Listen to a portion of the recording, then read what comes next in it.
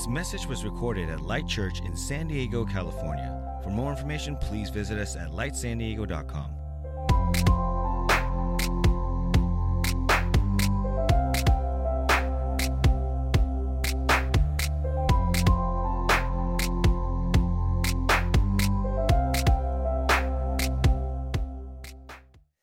And man, I'm really pumped for this morning because we get to hear from one of my dear friends, and a little bit into our church and who we are is when we are given this building, and we've continued to see God grow this community. A lot of people are like, well, you need to be worried about space and you're gonna have to move, and I'm not so sure about that, and the reason is I don't think the goal of Light Church is to grow just some big institution here. Our goal is to grow the kingdom of God, and one of the best ways we can do that is to continue to raise up leaders, send out leaders. Our hope is to plant churches one day. And so this summer, and really this coming year, we're going to be starting to invest and raise into young leaders. One of the ways we're going to do that is we have a new intern this summer with us, and he's in the back. Josh, can you wave your hand for us?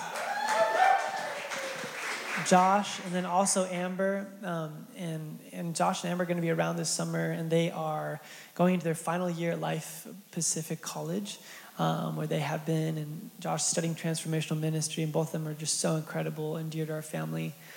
And another way that we get to do that is we get to invite young voices on this stage to speak to our hearts.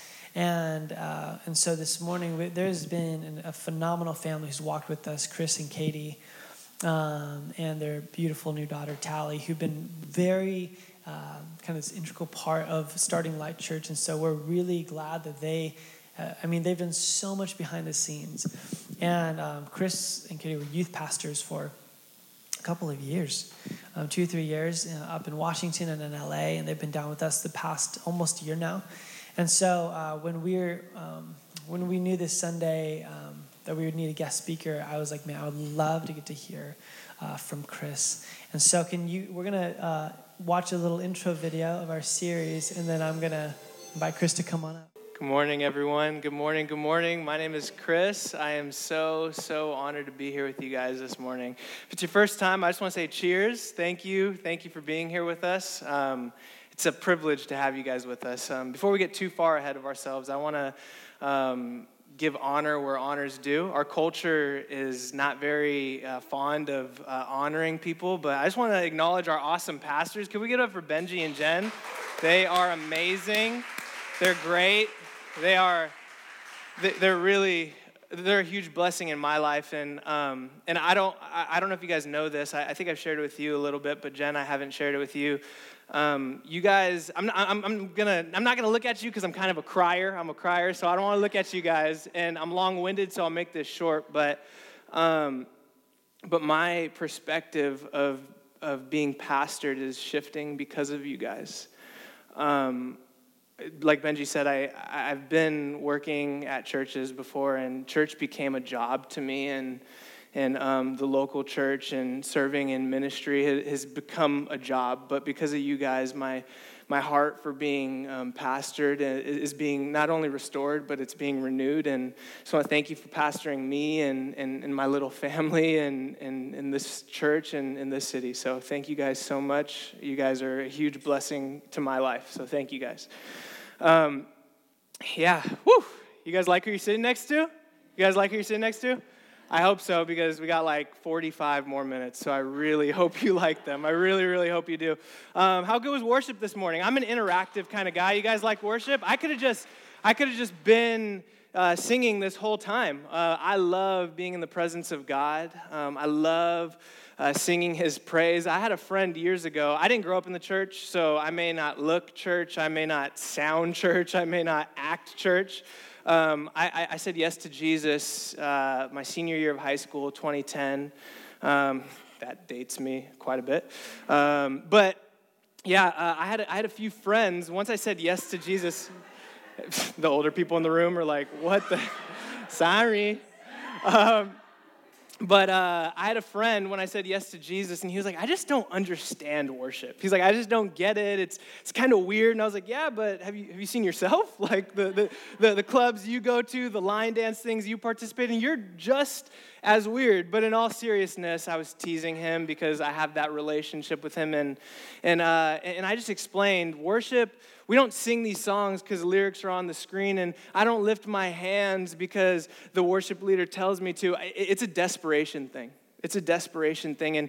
And I realized the more and more I became desperate for Jesus, the less and less I cared what people thought about me. The less I cared what people thought about me. So if you're in this room today and worship is kind of uncomfortable, I just challenge you to just kind of let go for a second. Just let go and just allow Jesus to take the wheel.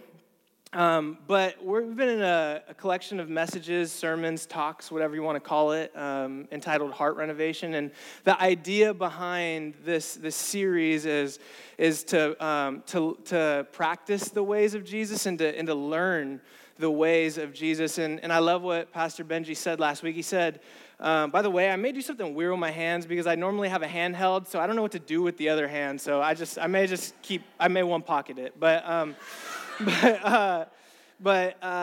that's the idea of the message. And last week, Benji said that following Jesus, becoming like Jesus is not so much a formula or an equation, but it's sometimes something that is unplanned. It's something that could be unplanned, can be inconvenient. It could be unknown. It's following the Holy Spirit. And he preached a message last week called Walking with the Spirit or Walk with the Spirit.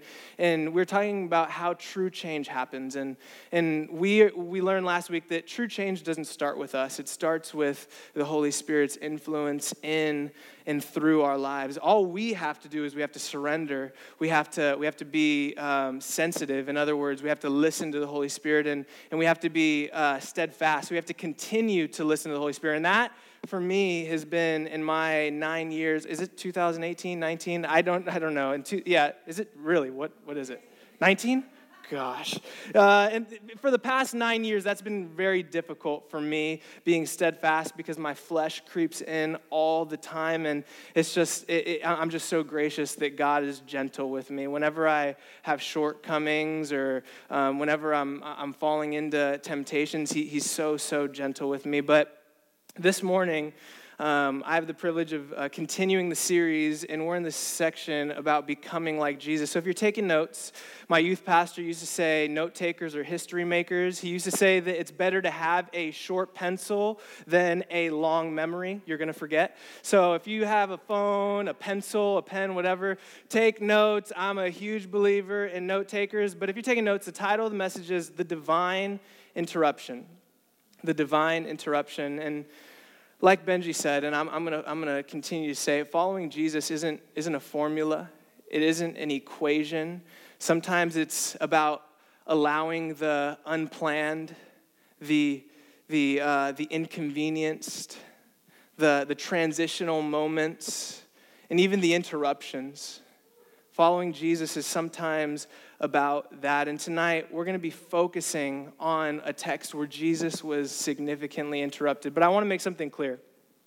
This story that we're going to read is not the first time Jesus was ever interrupted. The first time that Jesus was interrupted was actually a miracle moment. It was at a wedding. Anybody have been to a wedding? They're like, hey, like you love weddings. I'm a huge fan of weddings. My wedding was my favorite moment. Some of my two favorite people are going to be getting married soon. I love weddings. I love celebrating. I'm a crier. I cry so much in weddings. It reminds me of my wedding. But it was a moment where Jesus turned water into wine. There's a moment where Jesus turned water into wine, but it's interesting because this interruption happened because his mother brought it before him. His mom interrupted him.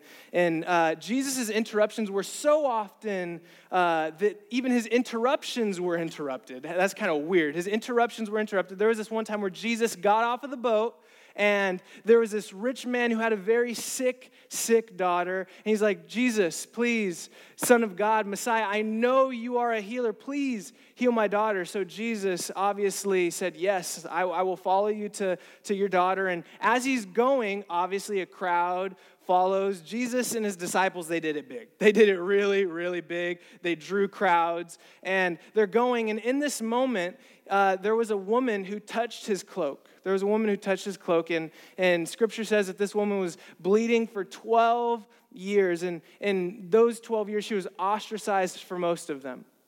And she touched Jesus' cloak because she thought, with just one touch of Jesus, I'll be healed. With just one touch of Jesus, I'll be healed. And she touched him, and Jesus recognized her faith, and because of her faith, he healed her. Because of her faith, he healed her. And I want to encourage you guys this morning, welcoming interruption into your life is a practice that Jesus did actively. And this morning, Jesus wants to teach us something beautiful about interruption. So we have a lot of ground to cover. If you have a Bible, a cellular device, open up to John chapter 8. If you don't have a Bible, well, stay at a hotel. They have them in the little, the little side tables. I'm not encouraging you to steal. I'm sorry, Benji.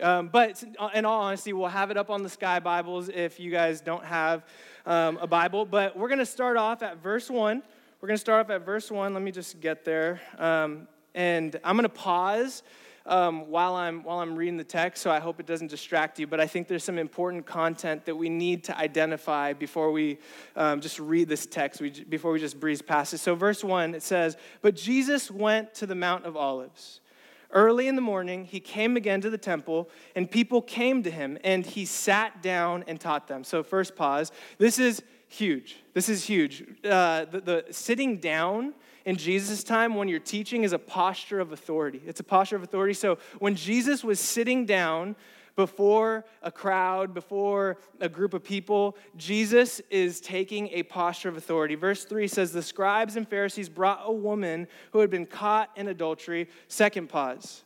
So the language here, we could just easily blow right past this. Oh, this woman was brought to Jesus, caught in adultery. But this woman, her life was this. This was her life, and the language here is very intense. It's very gory. It's nasty in the ancient language. It's really, really gross. They were in the middle of the act. Like, they were there. They were present, and it continues and says, "And placing her in the midst, they said to him, 'Teacher, this woman had been caught in the act of adultery. Now, in the law, Moses commands us to stone such women.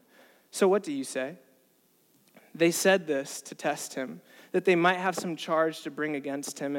And we're going to notice something happened 3 times. Something happened 3 times. And whenever there's repetition in the Bible, you guys have probably heard this before. I've heard Benji say this. But whenever you see repetition in the Bible, it's essentially the author saying, hey, you need to pay attention to this. Like, what I'm about to say right now is very, very important. So I'm going to give you a little sidebar, a little hint on what the author is trying to get us to pay attention to, and it's Jesus' posture. So look at what Jesus does. It says, Jesus bent down and wrote with his finger on the ground, and as they continued to ask him, he stood up. So he stood up and said to them, "Let him who is without sin among you be the first to throw a stone at her." And once more, he bent down and wrote on the ground.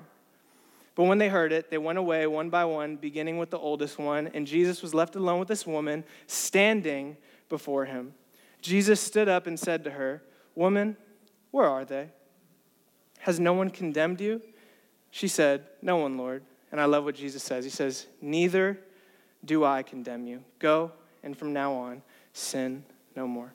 Go on from now and sin no more. Let's pray. Jesus, thank you so much for who you are, God. We love you. We praise you in this place, God. We want to glean from you this morning. We don't want this just to be another day.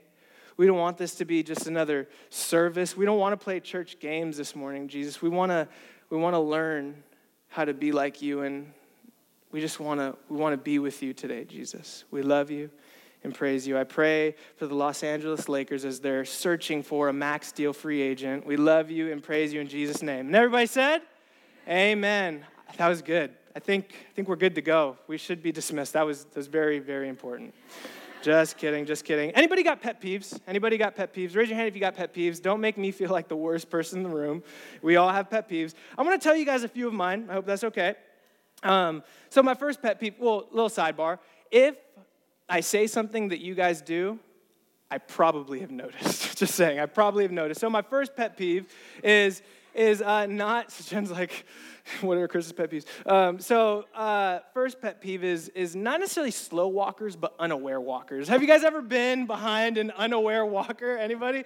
It's like, I get it. You guys are so like enjoying the scenery or that lovely text message that you're sending to your spouse or your soon to be spouse, whatever it is. It's like I get it, but it's like around me, just like pull to the side and text away and let me get to my destination. I have important places to go. That's my first pet peeve. And second one, and this one it doesn't happen very often, but when it happens, it's extremely frustrating because look at me. But when people that are in extremely good shape, like really, really good shape, and they're like, man, I've just been on this extreme diet.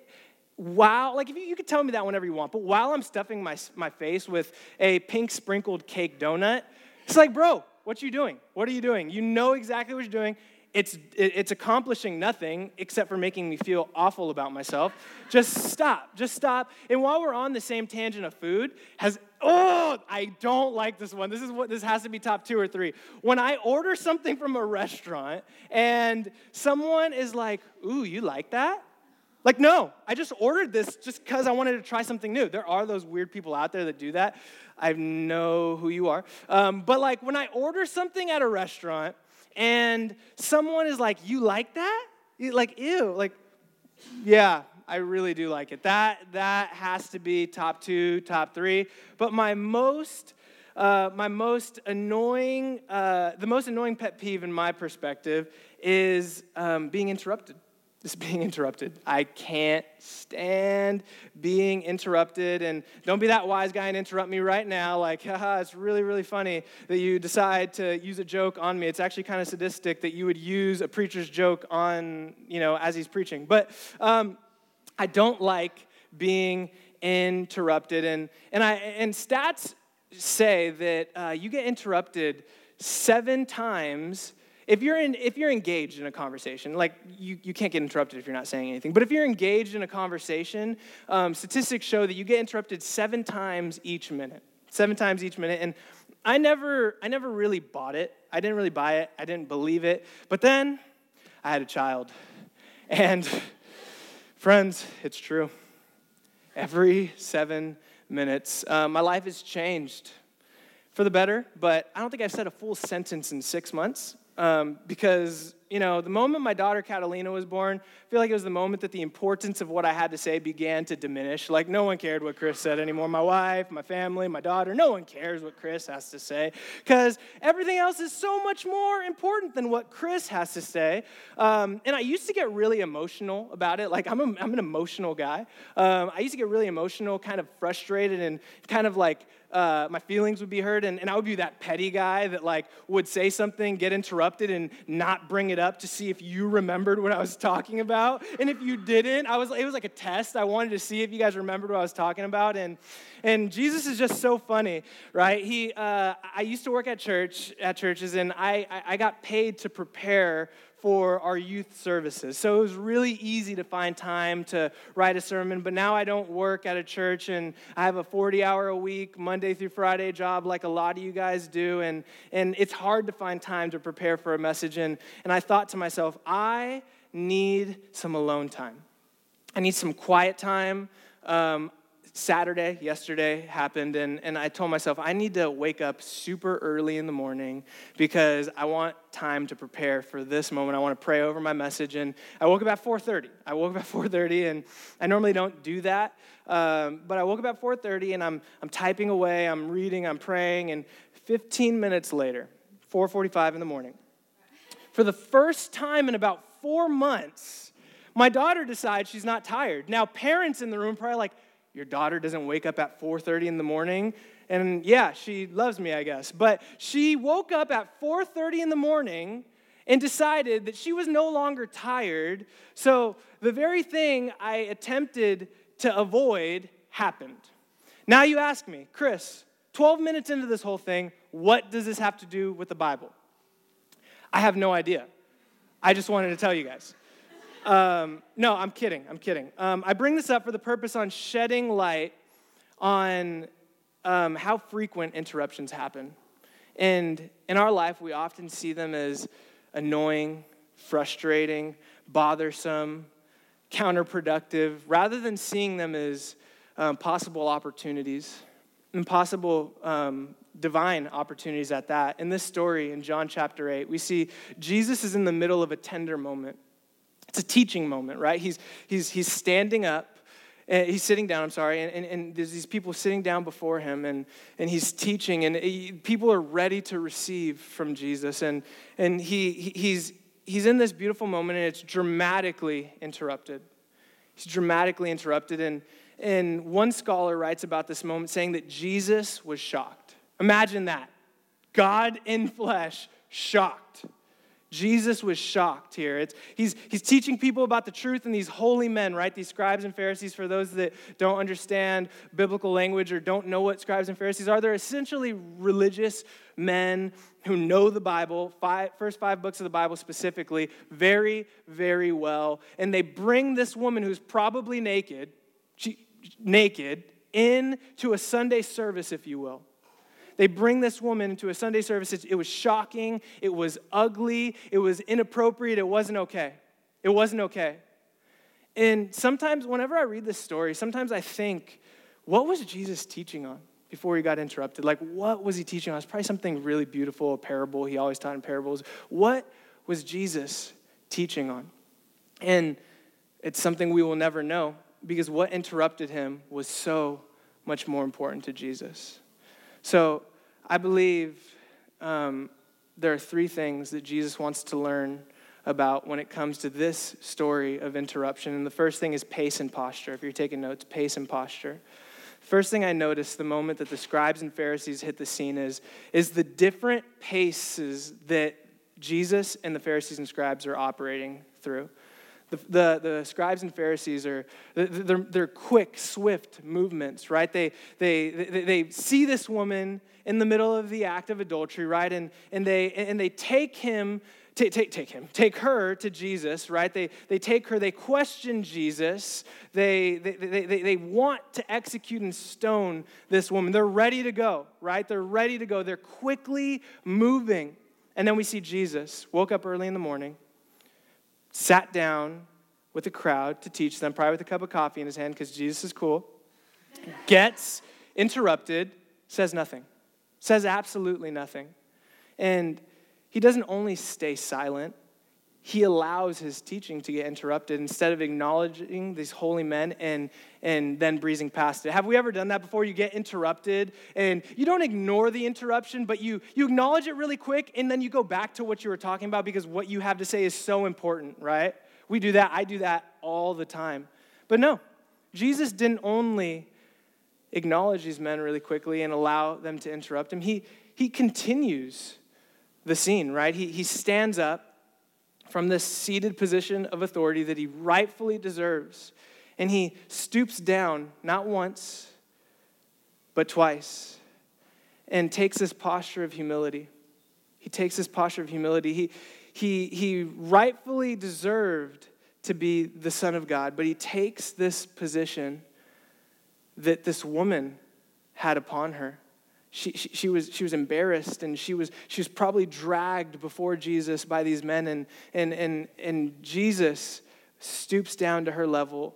He doesn't get mad, scream, yell at this woman or the accusers, but he stoops down, he pauses, and Jesus slows down the scene with the intention of caring for this woman, easing her embarrassment, and loving on her.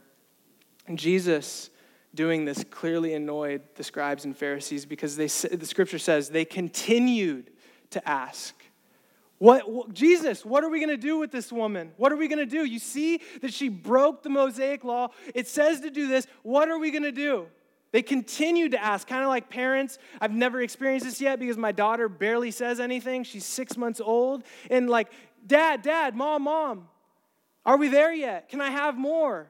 These men were pestering Jesus, but he says nothing. He kneels.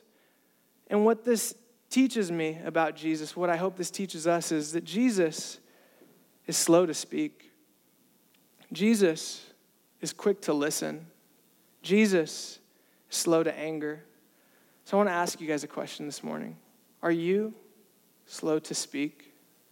Are you quick to listen and understanding? Are you slow to anger? So many times I'm not. So many times I'm not. Which leads me to my next point, and that is the right and wrong way of being righteous. The right and wrong way of being righteous. These scribes and Pharisees were quoting Deuteronomy, and they were doing it accurately. They were doing it accurately. And this interaction that Jesus has with this woman, these holy men, Jesus never once says, "You are wrong. You're wrong. You're absolutely incorrect. Your statement is false." He never once says that because these guys have done their homework. But it's so interesting to me that you could be right according to the letter of the law, but so wrong according to the spirit of the law. You could be right according to the letter of the law and wrong according to the spirit of the law. The spirit of the law is love. It's love. And these men are using the letter to execute this woman in front of people without covering. And Jesus says nothing because they are right, but they are so, so wrong.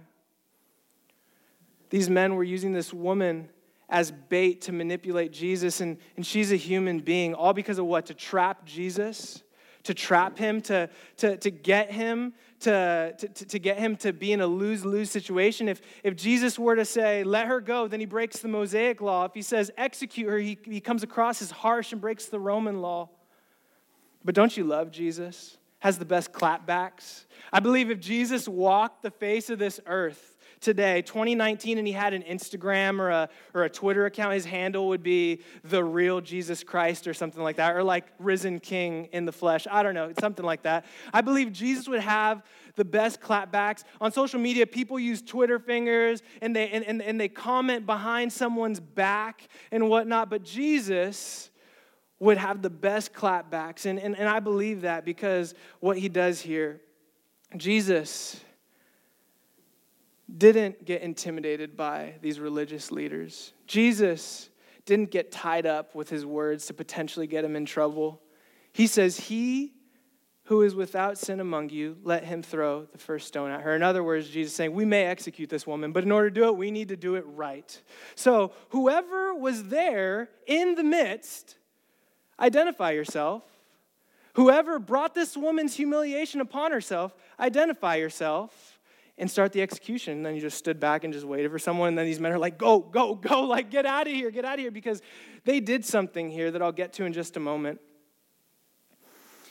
Jesus made it plain. Whoever is the witness, whoever is the one who has the right to cast the first stone, he is as guilty as this woman taken in adultery because of their hypocrisy. These Jewish leaders decided to be so specific by saying in the act.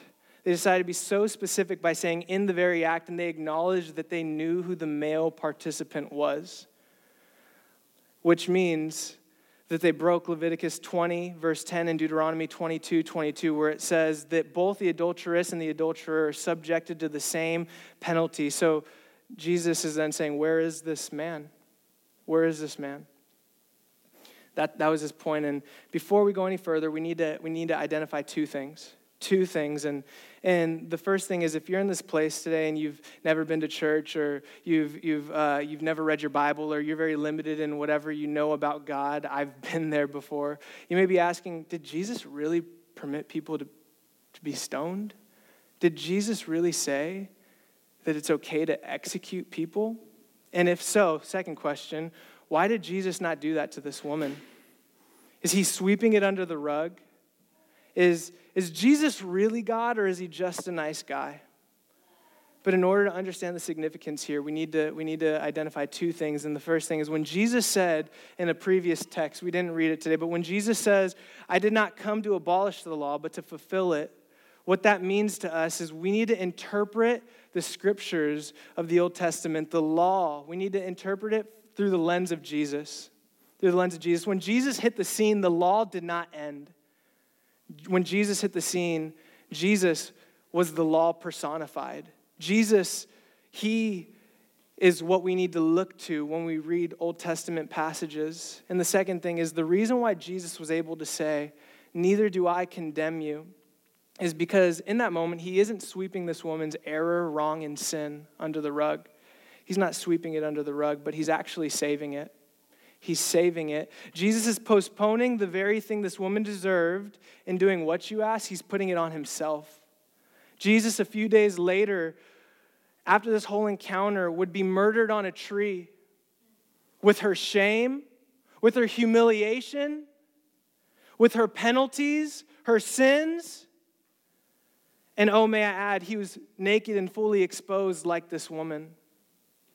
Jesus literally took on everything this woman experienced and everything she should have experienced and put it on himself.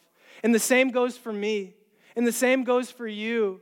The things that we deserve, Jesus takes on and puts it on himself. Jesus wasn't a nice guy.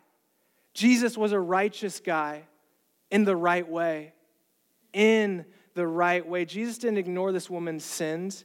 He absorbed them and put them on himself. So everything you may think that is harsh about the law, Jesus can still hold to as true. But he puts it on himself, which leads me to the last thing I want to say, and that is free from condemnation.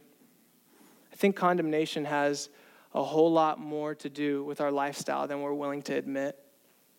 You see, because I feel perpetually exposed, because I feel guilty for my error, wrong, and sin, I now find someone who I perceive is worse than me, and I will judge them privately, publicly, internally, maybe even on social media, because it makes me feel better. And oh, don't you love when the keyboard comes to help me out? I feel like the Holy Spirit really, really shows up when the keyboardist comes up.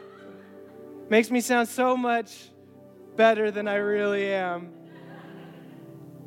These men with rocks in their hands were so burdened with condemnation. And Jesus saying, whoever's without sin, throw the first stone. And now he's not just alluding to general sin. Jesus, what he's doing here is, according to the law, what it says in Deuteronomy, that one cannot perform an execution if they struggle with that same sin. So he's saying you have to be sinless in a specific area of your life in order to proceed with the very execution that you're attempting to proceed with. So suddenly we discover what's on these guys' minds. Furthermore, how did they find this woman? How did they know she was in the act? Did they set it up? Was it one of their own? Did they secretly struggle with their morality? Did they enjoy walking in, seeing a woman in the act? They dropped their stone because they were living in a state of being conscious of their sin. And one dead giveaway of us living in condemnation is we try to find people that are worse than us in our perspective and judge them. But the beautiful thing about Jesus, when condemnation comes my way, I want to encourage you, when condemnation comes your way, is that we shouldn't be listening or looking at the words of these people, but look at the heart of Jesus. He says, neither do I condemn you. Neither do I condemn you. Let that sink in your heart and your soul for a second. Neither do I condemn you. I love this. This woman was no 5 minutes removed from a sinful act. And Jesus says, neither do I condemn you. I don't know if you guys have been in church for a while, but there are church nights called testimony nights, and you always have, Johnny or Joey or whoever walk up on the stage and say, Jesus freed me from, blank sin in the 80s. God is so good. You never hear Jimmy or Johnny come up and say, I was addicted to this yesterday, and Jesus said, neither do I condemn you. I am free. Pastor Benji would be like, get off of the stage, Johnny. Like no one does that now. But this woman was no 5 minutes removed. This woman experienced tangible, physical gospel so that you and I could have a portrait of what Jesus does. We've talked a lot about these Pharisees and scribes that if we're being honest, we can identify ourselves with, and I can too. We talked a lot about Jesus and what he did and how he positioned himself. He got down, he stooped down in a posture of humility to identify with, care for, and love this woman. But one person we identified, but we didn't really address very much, was this woman. Some of you may identify with this woman. Same sin, different sin, whatever it is. Some of you may. And you may feel like this is your first time at church, second time, you're not familiar with church, and you may feel like you're interrupting what God has in this place. You may feel like you're a huge disruption to God's heart, God's will, to which I hope this story shows you that you're not. You are not. You see, some people in this room may feel like a complete interruption to God. May feel like a distraction, a disruption to God. And you may feel like you're interrupting his agenda. But the beautiful thing about Jesus is the moment that you feel interrupted is the moment that you become the agenda. The moment that you feel like you're the interruption is the moment you become the agenda. And the reason why he bends down and stoops to your level when you feel like you are the interruption is because he wants to identify with, care for, and love you. Simply put, you are Jesus' agenda. You are Jesus' agenda. You interrupting his current schedule, if you will, brings so much life and so many miracles. Just imagine if Jesus did what you and I do on a Monday morning. You say, I'm going to start reading my Bible, and then you push the snooze button, you ignore that bad boy every Monday morning. Just imagine if Jesus did that. Just imagine if Jesus did what we do on a Thursday afternoon when we get home from work and we're tired, but we say we're going to do this, and we kind of ignore what we said we were going to do, what Jesus convicted us to do.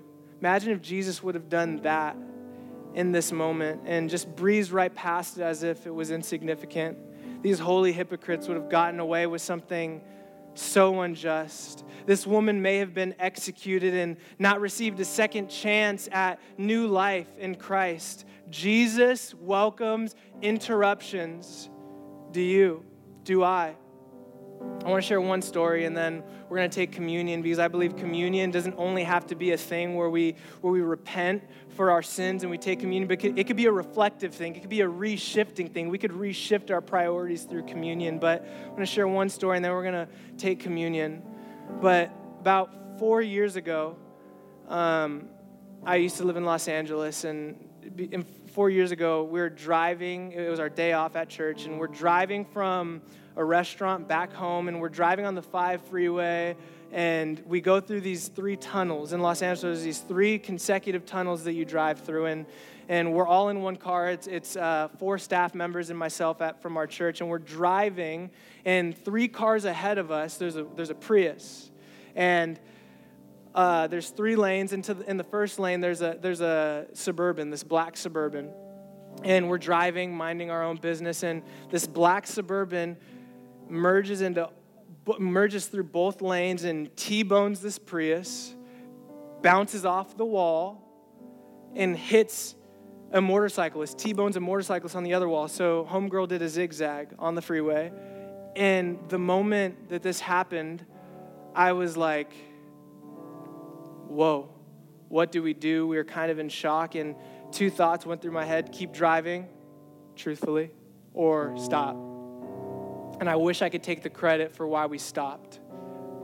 But my buddy Anthony, he told us to stop, and him and another friend ran to the motorcyclist, and my girlfriend at the time, my wife now, and I and another friend walked over to the woman that got hit in the Prius, and we prayed with this woman, and we invited her to our church, and we exchanged numbers, and that was it. And that was 4 years ago. I was struggling to find a story to share with you guys today, and I kid you not, the most mind-blowing thing happened to me.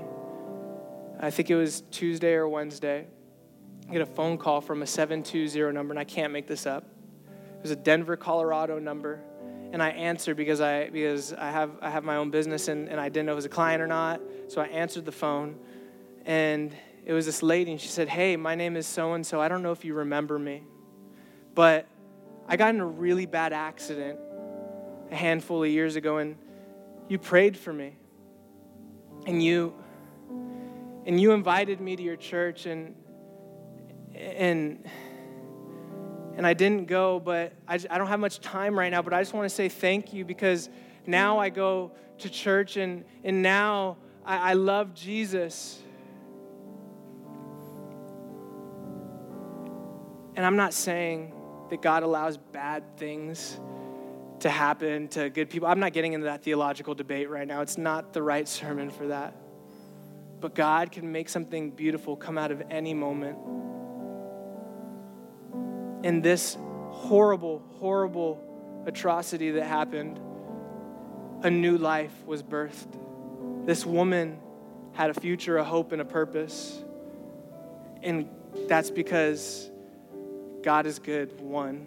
And 2, he interrupted our schedule.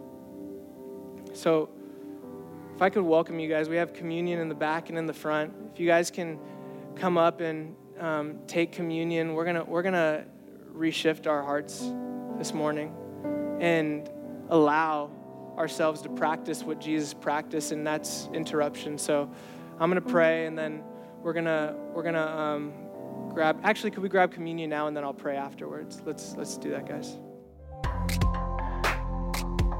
This message was recorded at Light Church in San Diego, California. For more information, please visit us at lightsandiego.com.